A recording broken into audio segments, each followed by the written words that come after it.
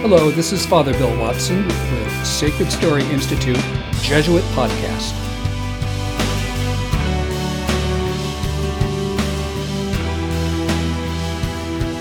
We're interviewing Jesuit Father Mitch Pacwa, EWTN, and also of Ignatius Productions. And in the second part of our interview, we're going to talk about his experience getting into the New Age movement, the Enneagram, Jungian psychology, and how he got drawn into it, and then the process where he stepped back from it and eventually ended up writing a critique of it. Very, very interesting part of the interview, so please enjoy it.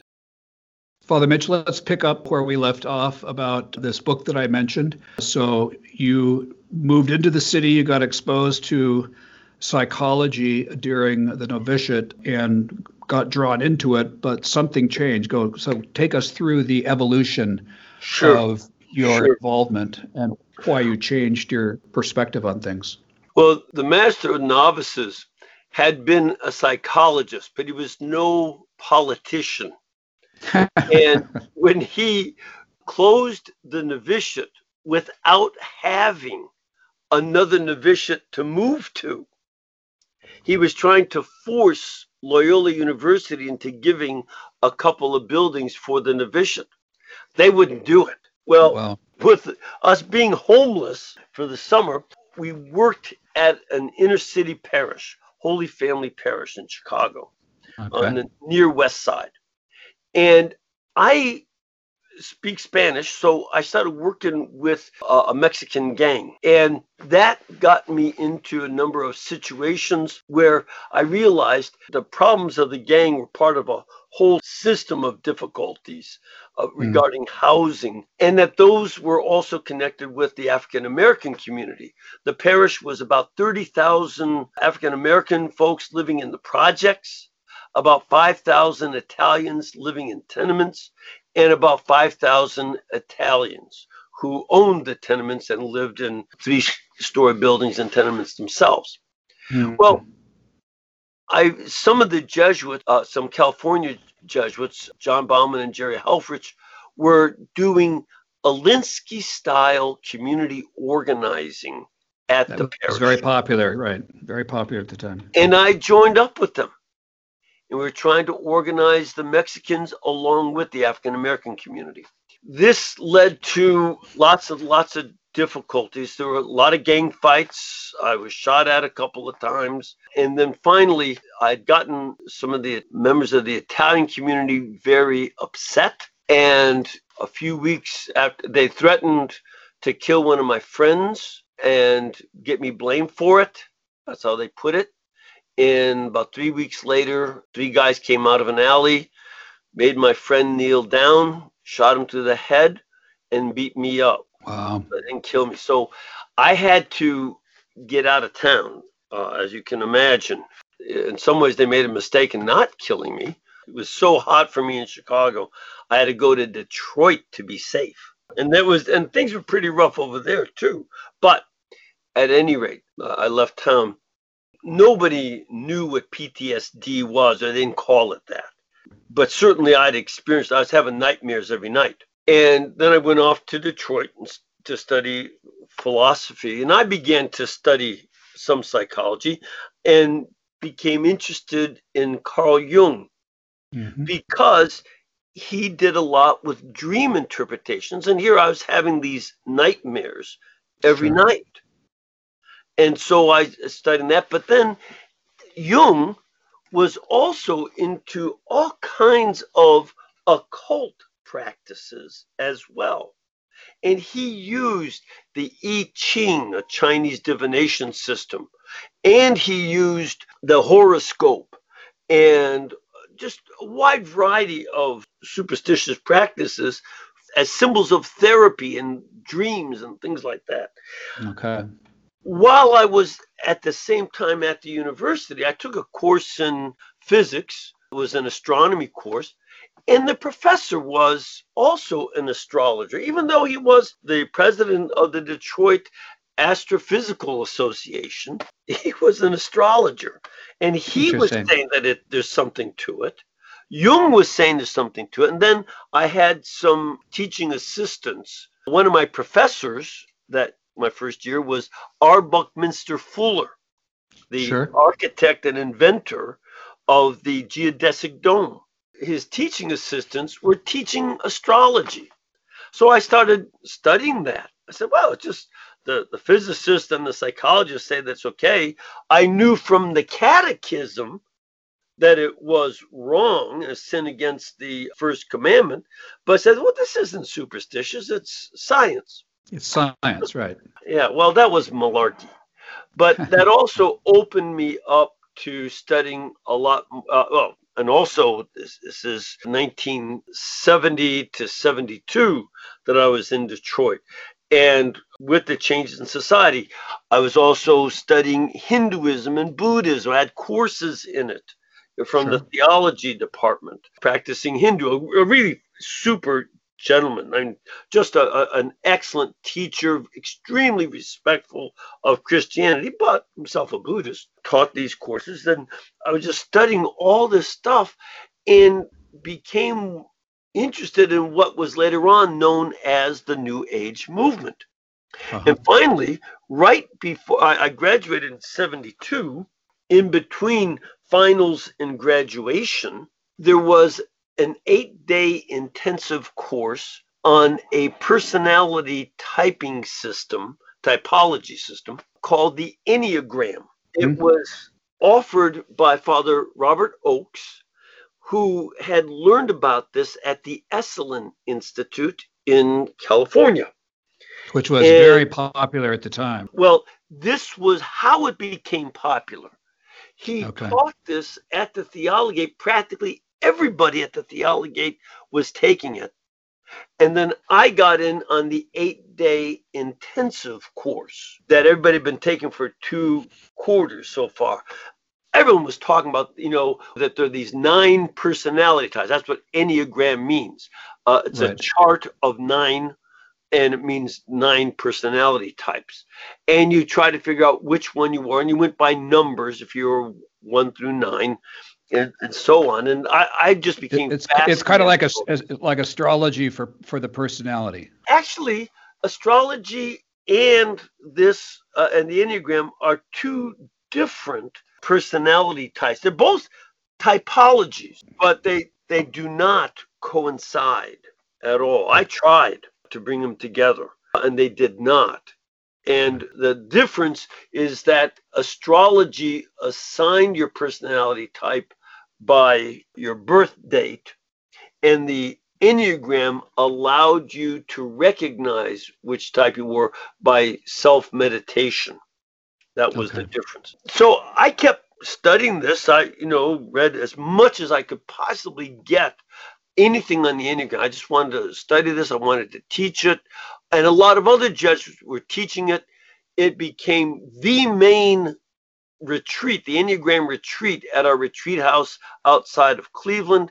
And it was the guy in our course that was teaching it. Are you in your late 20s, early 30s at this point? I'm in my early 20s.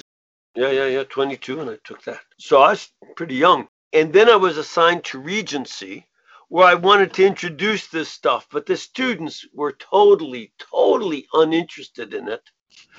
And I had a miserable beginning of Regency, the time of teaching religion to freshmen.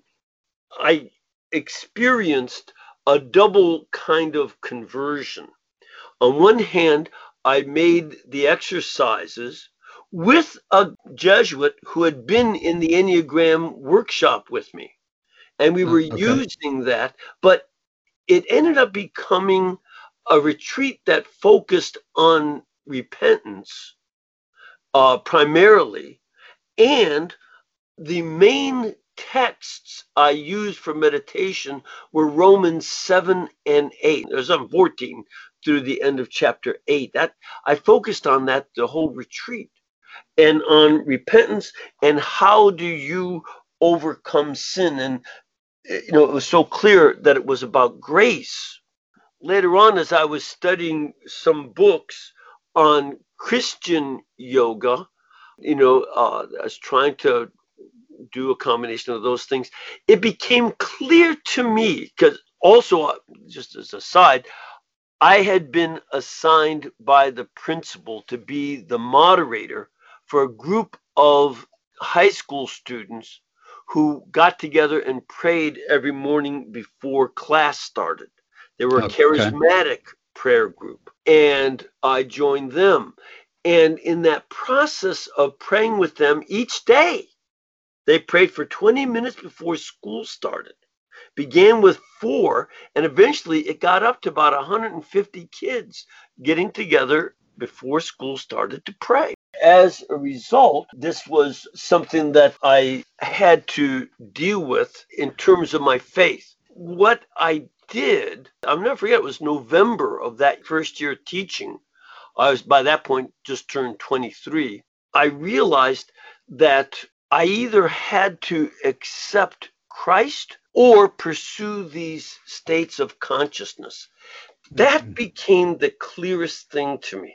Do I pursue Jesus Christ, the person, or states of mind and consciousness? And that when I saw that, the answer was clear. You go with Christ and not this state of consciousness. I began to realize that I was turning in on myself with this attempt to do yoga and Buddhist meditation. And I needed Christ, not my own state of mind. So that's when I began to move away from all that. I threw away all my astrology stuff. I mean, I had ephemeris to learn so I could learn how to cast horoscopes and things. I got rid of all that stuff and got to be part of the charismatic renewal. And I began to read everything that C.S. Lewis wrote, including his English literature critiques. And I read everything. And I began reading G.K. Chesterton. Great. Two great people. These two sort of helped me clarify theology that did go along with this spiritual change. The importance, and it became clear to me, one has to have both spiritual renewal and a change of heart and a baptism of the mind as well, so that what we think and what we experience spiritually are coordinated and integrated. This is the key goal of the spiritual life, integration. So I put behind me the new age stuff, the Enneagram. I saw this was becoming extremely manipulative, and people were saying, "Oh, I know that you're a 1 or you're a 4," whatever. They're using these numbers as a shorthand instead of actually getting to know people as they reveal themselves on their own terms. The Enneagram was a way to rob their experience of their private life and say, "I already know what you're like," instead of just saying, if I have the privilege of getting to know your mind and heart, I want to know it. That's a different experience, and it's parallel to the spiritual change, that I want Christ rather than a state of consciousness. Well, also in personal relationships, I want to know those persons and not know, what are these numbers and such nonsense. So I just put that behind me and went on to theology. After 2 years of regency, I got ordained after 2 years of theology. So I was 26 when I was ordained. Oh, you're young. Yeah, very young for Jesuits. But that was partly because they kept revitalizing and renewing each stage of studies. But by the time they got around to where I was, I already finished all the requirements they gave me. So very good. I just kept moving along.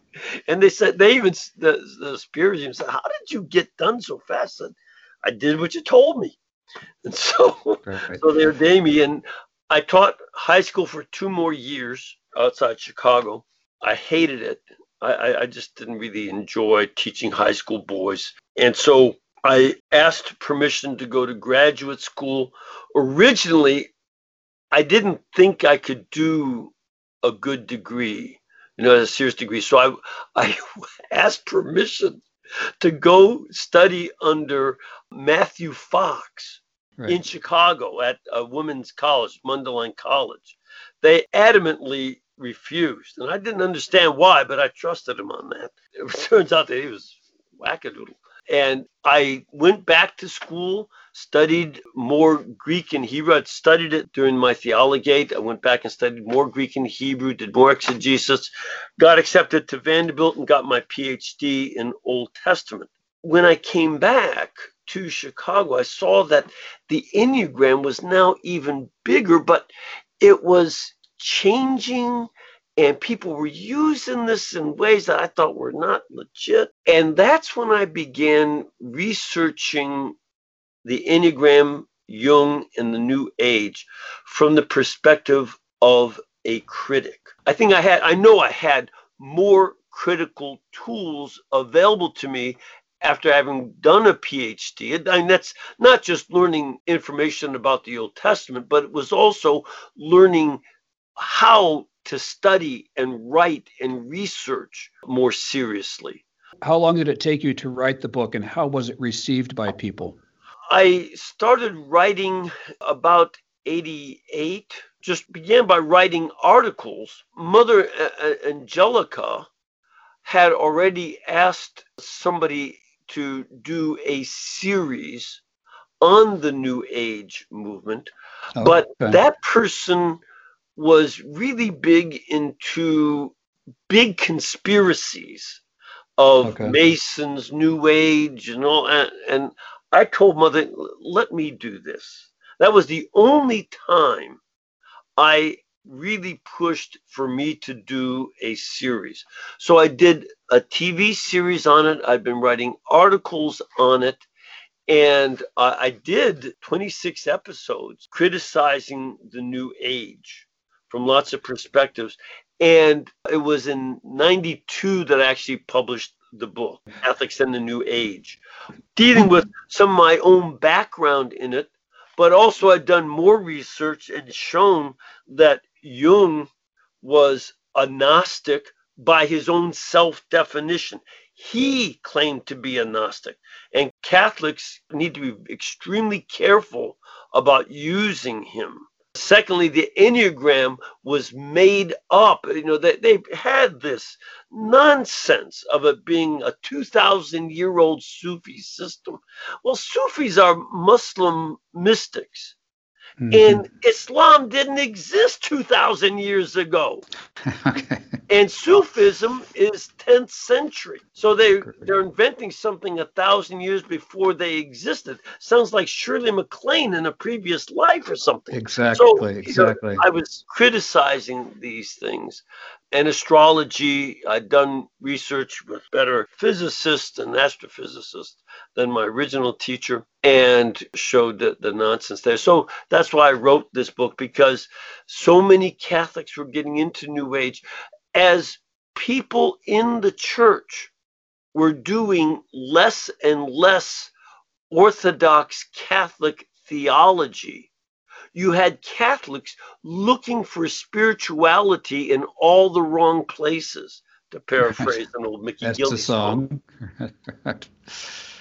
Mitch, are those 26 episodes still available at EWTN? I think they're on our YouTube channel. Let's take a break, and when we come back, I want to conclude our interview about your time at EWTN, some of the highlights of that, and what you hope to still accomplish in the future.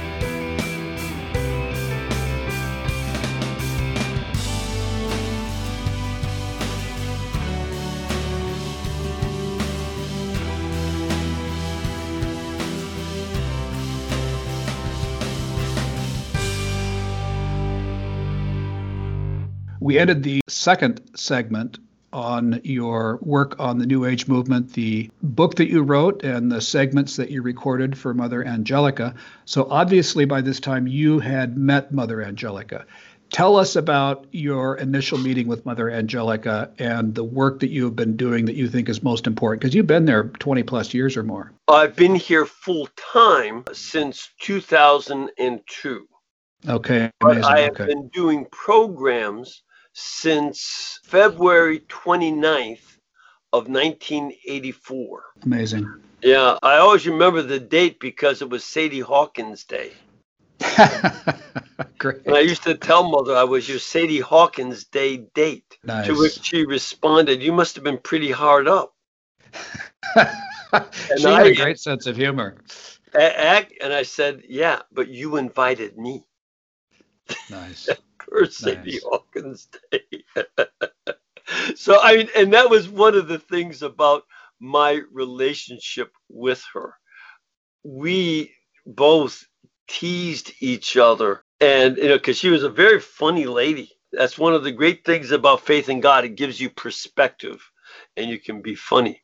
So atheists are humorless. So I've been doing these programs of different kinds since 1984, while I was still at Vandy, and it's been a great privilege to teach these programs. That's for sure. Tell me about your first encounter with her. You told Oh a yeah, funny yeah, story yeah, yeah, about yeah. first meeting with her. Yeah. First time I was still a graduate student.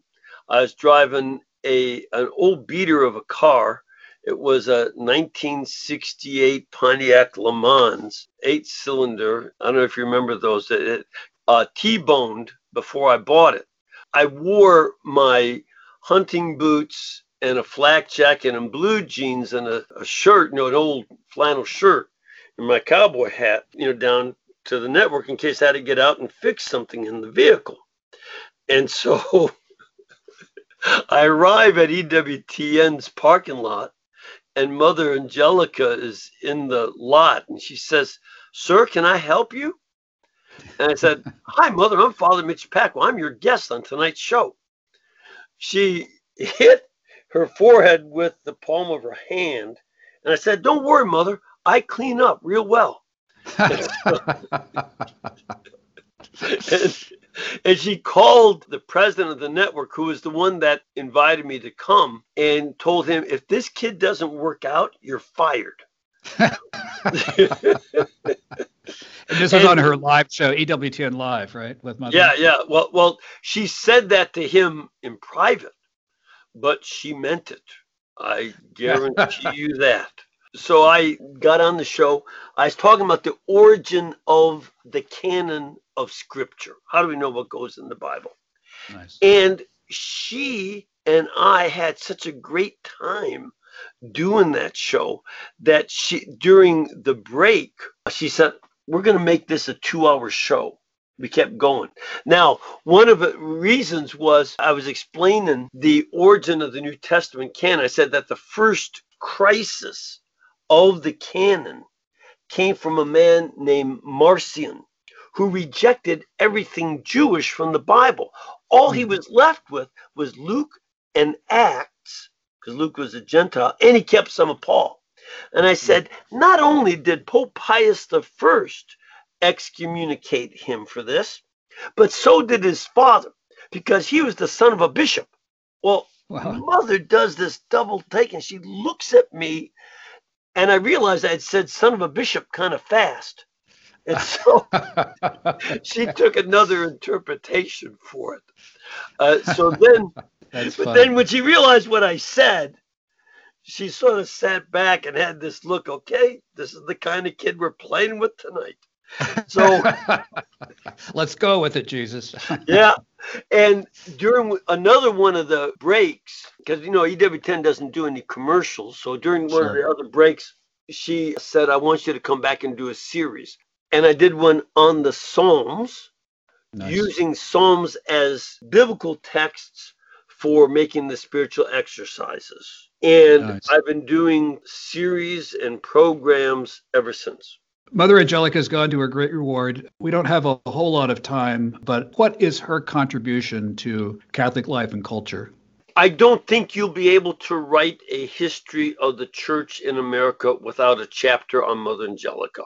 She changed so much at a time when catechesis had been pretty much moved off to the side and was not being done. She catechized. When so many theologians and clergy and religious, and sometimes even the episcopacy, were questioning, if not outright denying and teaching contrary to Catholic morals, she stood up for it. When society was doing things that were blasphemous in regard to Christ and God, she stood up against it. And she did so in public. And she did not care. She did not say, oh, I might lose the network. Well, she didn't want to lose the network, but she didn't want to lose her soul either. And so she would stand up for Catholic truth all the time. And what you saw on stage was exactly what you saw off stage. There was no acting by her. She was herself. The audience could tell it. Those of us working here could tell it as well.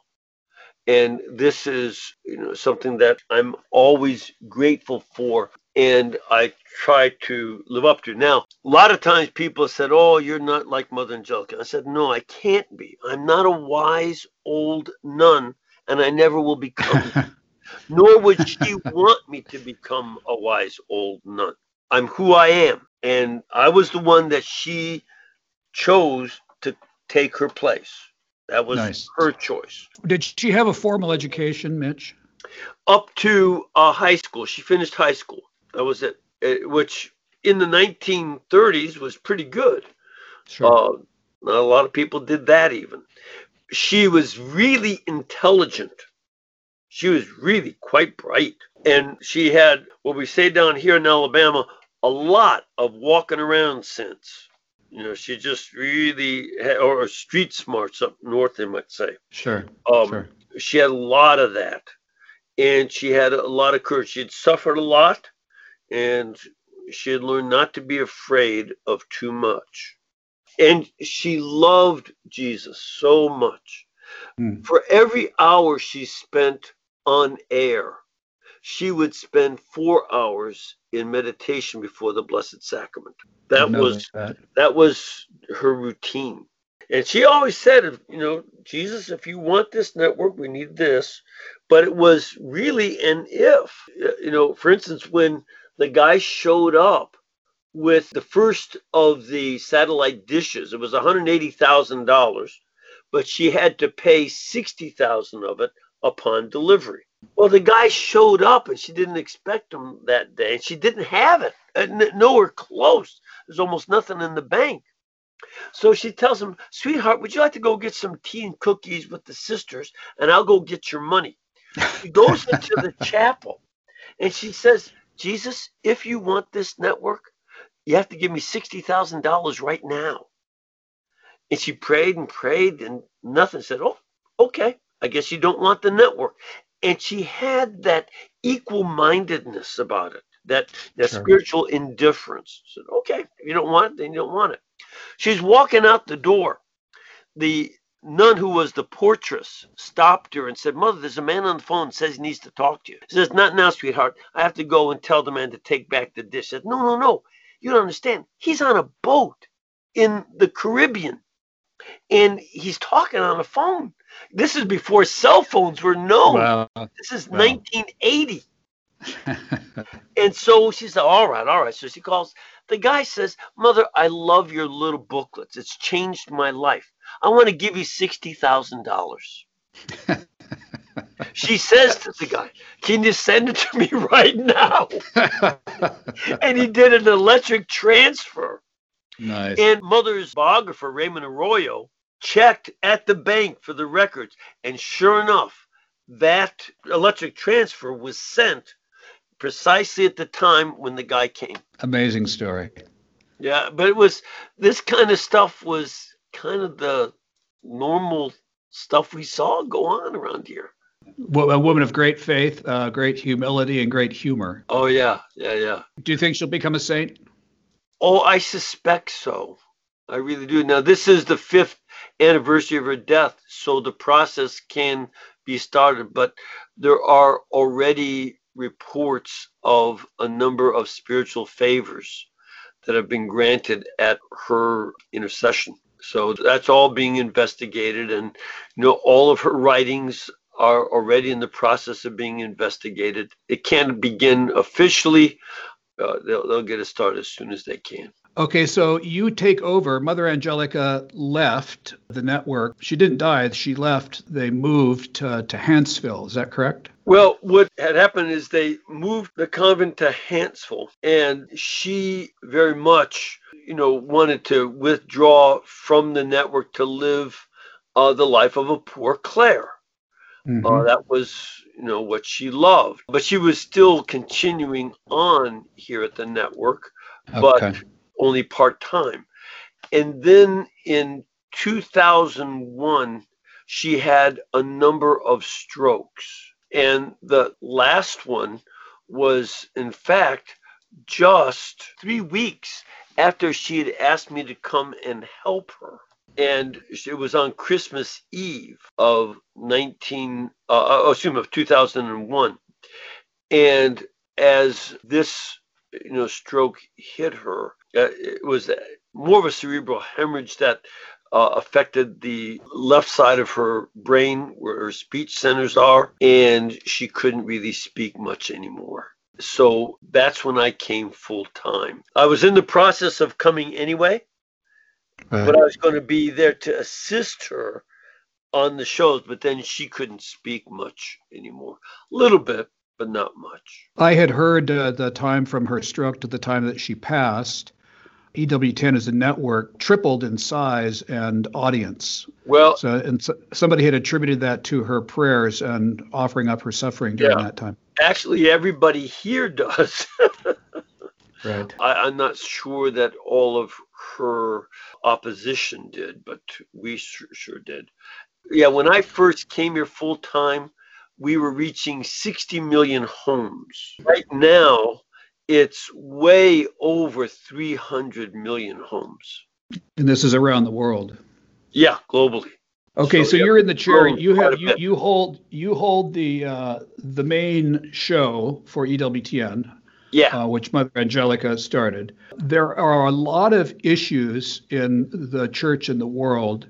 What issues do you like to address, and how do you select people to come on? What are the top 3 or 4 issues you think need to be educated on in terms of like catechesis and spiritual education for the sure, people of today? sure. I'd say we don't limit, and I don't limit this to any one particular issue. I want a wide variety of education on issues of human life and dignity.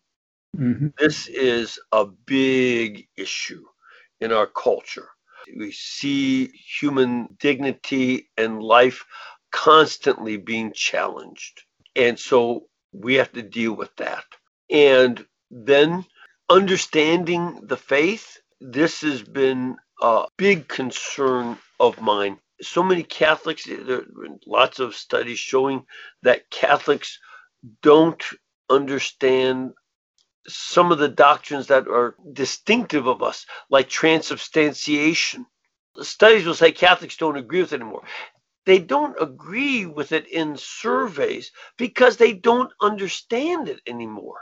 Okay, and for people who might not know, transubstantiation is the Catholic belief that the bread and wine are transferred into the actual species of the body and blood of our Lord Jesus Christ. Right.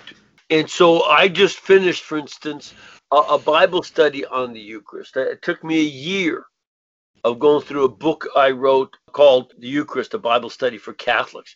I've written a number of Bible studies addressing these doctrinal issues that people don't know.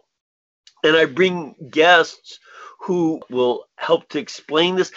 A lot of times you have folks explaining historical background. There's all kinds of nonsense about history that is just not true, regarding Catholicism. And so we try to show this is what we actually are dealing with. And I like guests who do that, as well as we've been addressing lots of issues regarding communism and totalitarian governments. We have so many folks that want society to move towards more totalitarianism. It's shocking, but it's happening very, very fast.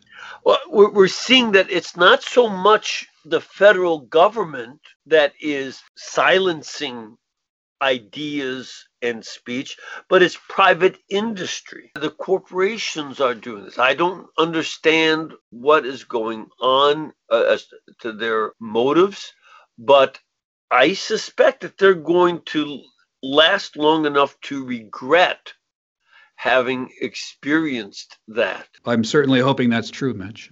Yeah, I do too. Actually, I don't want them to live long enough to regret it.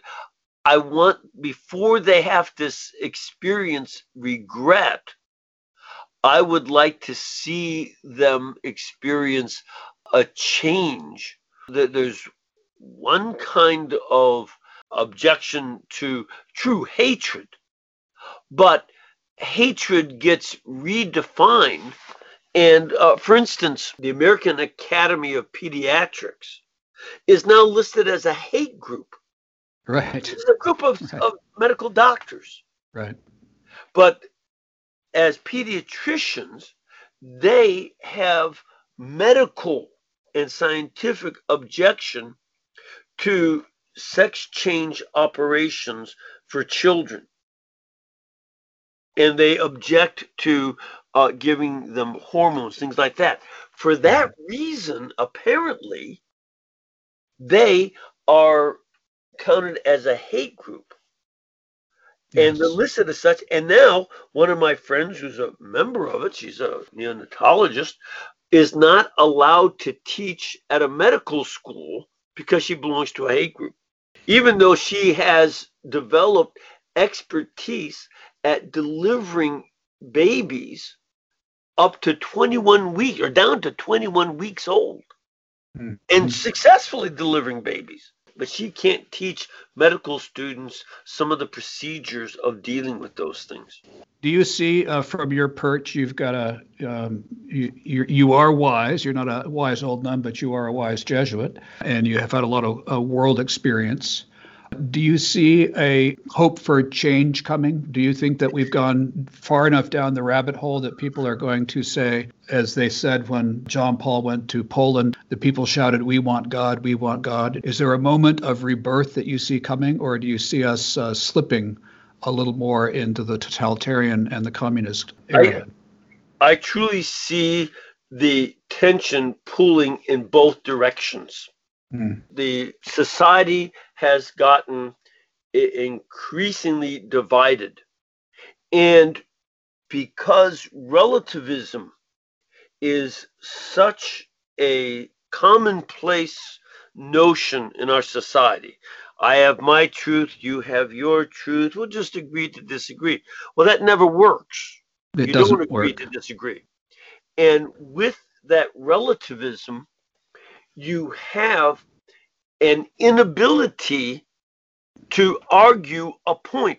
People don't share enough truth to be able to develop an argument one way or the other. That's the great weakness of relativism. It isolates every individual and makes them incapable of logical argument based on good information. I'd like to describe it as it's the original sin, actually, where our primordial parents were going to decide for themselves what was true and what was not true, to be like God. So we're kind of living in the full bloom, I think, of a culture. Original sin has reached its apex in modern culture. I think that's exactly correct. The problem is that in the face of being unable to argue any point, because there's not enough shared assumptions and shared information. Right. What you end up with is that might makes right. So whether it be Antifa and Black Lives Matter causing havoc on city streets, or the people who were attacking the Congress, entering there with violence in mind and causing havoc there. Both sides of that issue, though there may have been some people from one side in both situations. That has to be investigated. But given that, you see examples of how people try to make might make them right. And they cannot argue about anything. They have to beat down the opposition. You shout them down, or in the case of these media corporations, you shut them up. You just don't allow them to have a voice. One of my guests who wrote a book called The Devil and Karl Marx, he did research into some poems that Karl Marx had written addressed to Satan and talking about Satan in his poetry. This is not well known, but he found the handwritten copies. Somebody just recommended that book to me, by the way, just last week. Well, now Facebook will not allow that to be advertised. And a woman who wrote a Stations of the Cross book for little children cannot advertise that book because it's too violent. And there's no blood displayed in any of her illustrations. It's a children's book, and it's made much more gentle and simple, but still Christ is crucified. They're not allowing that on. This is not a good pattern. To end, the darkness seems to be all around us, but to end on the note of optimism, consolation, hope, what is the other side that you see that's in tension with this, that we know ultimately the good guys win, but what do you see as manifesting in culture and in the church, which is a counter to this type of darkness, totalitarianism, and control? I look through powerful groups in history who use this approach, and they always self-destruct. Germany suffered more under the National Socialist Workers' Party than most of the countries they invaded. The National Socialist Workers being the Nazis, of course. And the Soviet Union suffered worse than even some of their satellite countries under their regime. And they continue suffering. This, all Pol Pot and so on, they always undo themselves. That's one point of history that we need to pay attention to. The Roman Empire did the same thing. They undid themselves. And what we know of the goodness of the Roman Empire was preserved by the church. Sure. Secondly, I do see that a lot of folks are, standing up for their faith. The ones who know their faith are saying this is not going to stand. They see their rights being challenged, their religion being ridiculed, and their ideas being silenced. Now people are looking for alternatives. They're going to other social media like Rumble and things, and they're migrating. They're still not so locked down that they can't migrate. Sure. And this is something that I think a lot of Catholics are doing with the view of promoting the faith. They love Jesus. They love the faith. And I see among young people entering religious life and seminary, I'm very impressed with the ones I meet. Very impressed, men and women alike. I am too. Great people, both women and men, right? Yeah. I wrote an article in which I said that heterodox liberal Catholics are spiritual geldings in space. They can't reproduce. Right. They don't bring in vocations, and they don't bring in converts. Right. It's the same thing as in secular society. Sure. It undoes itself. So as people do have the faith, and as these other forces self-destruct, I think that we have a lot of hope.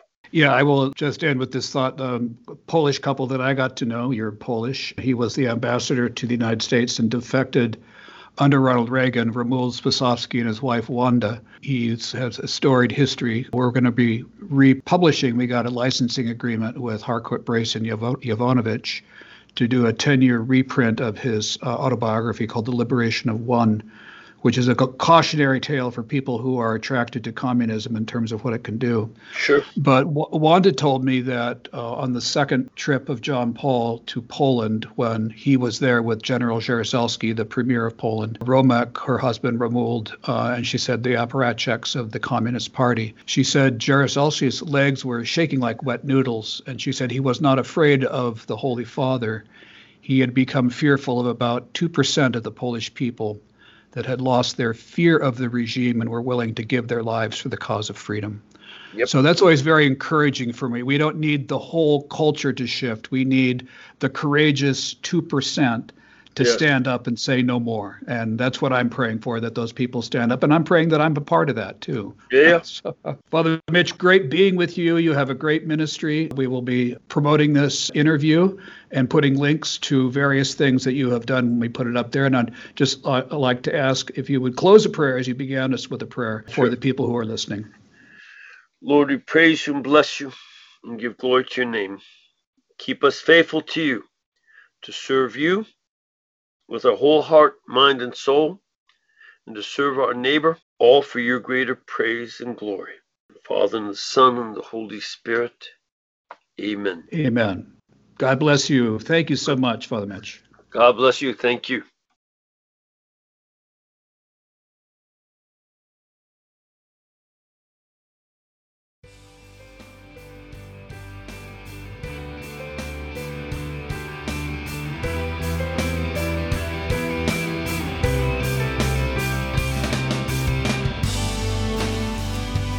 This has been Sacred Story Institute Jesuit Podcast with Father Bill Watson.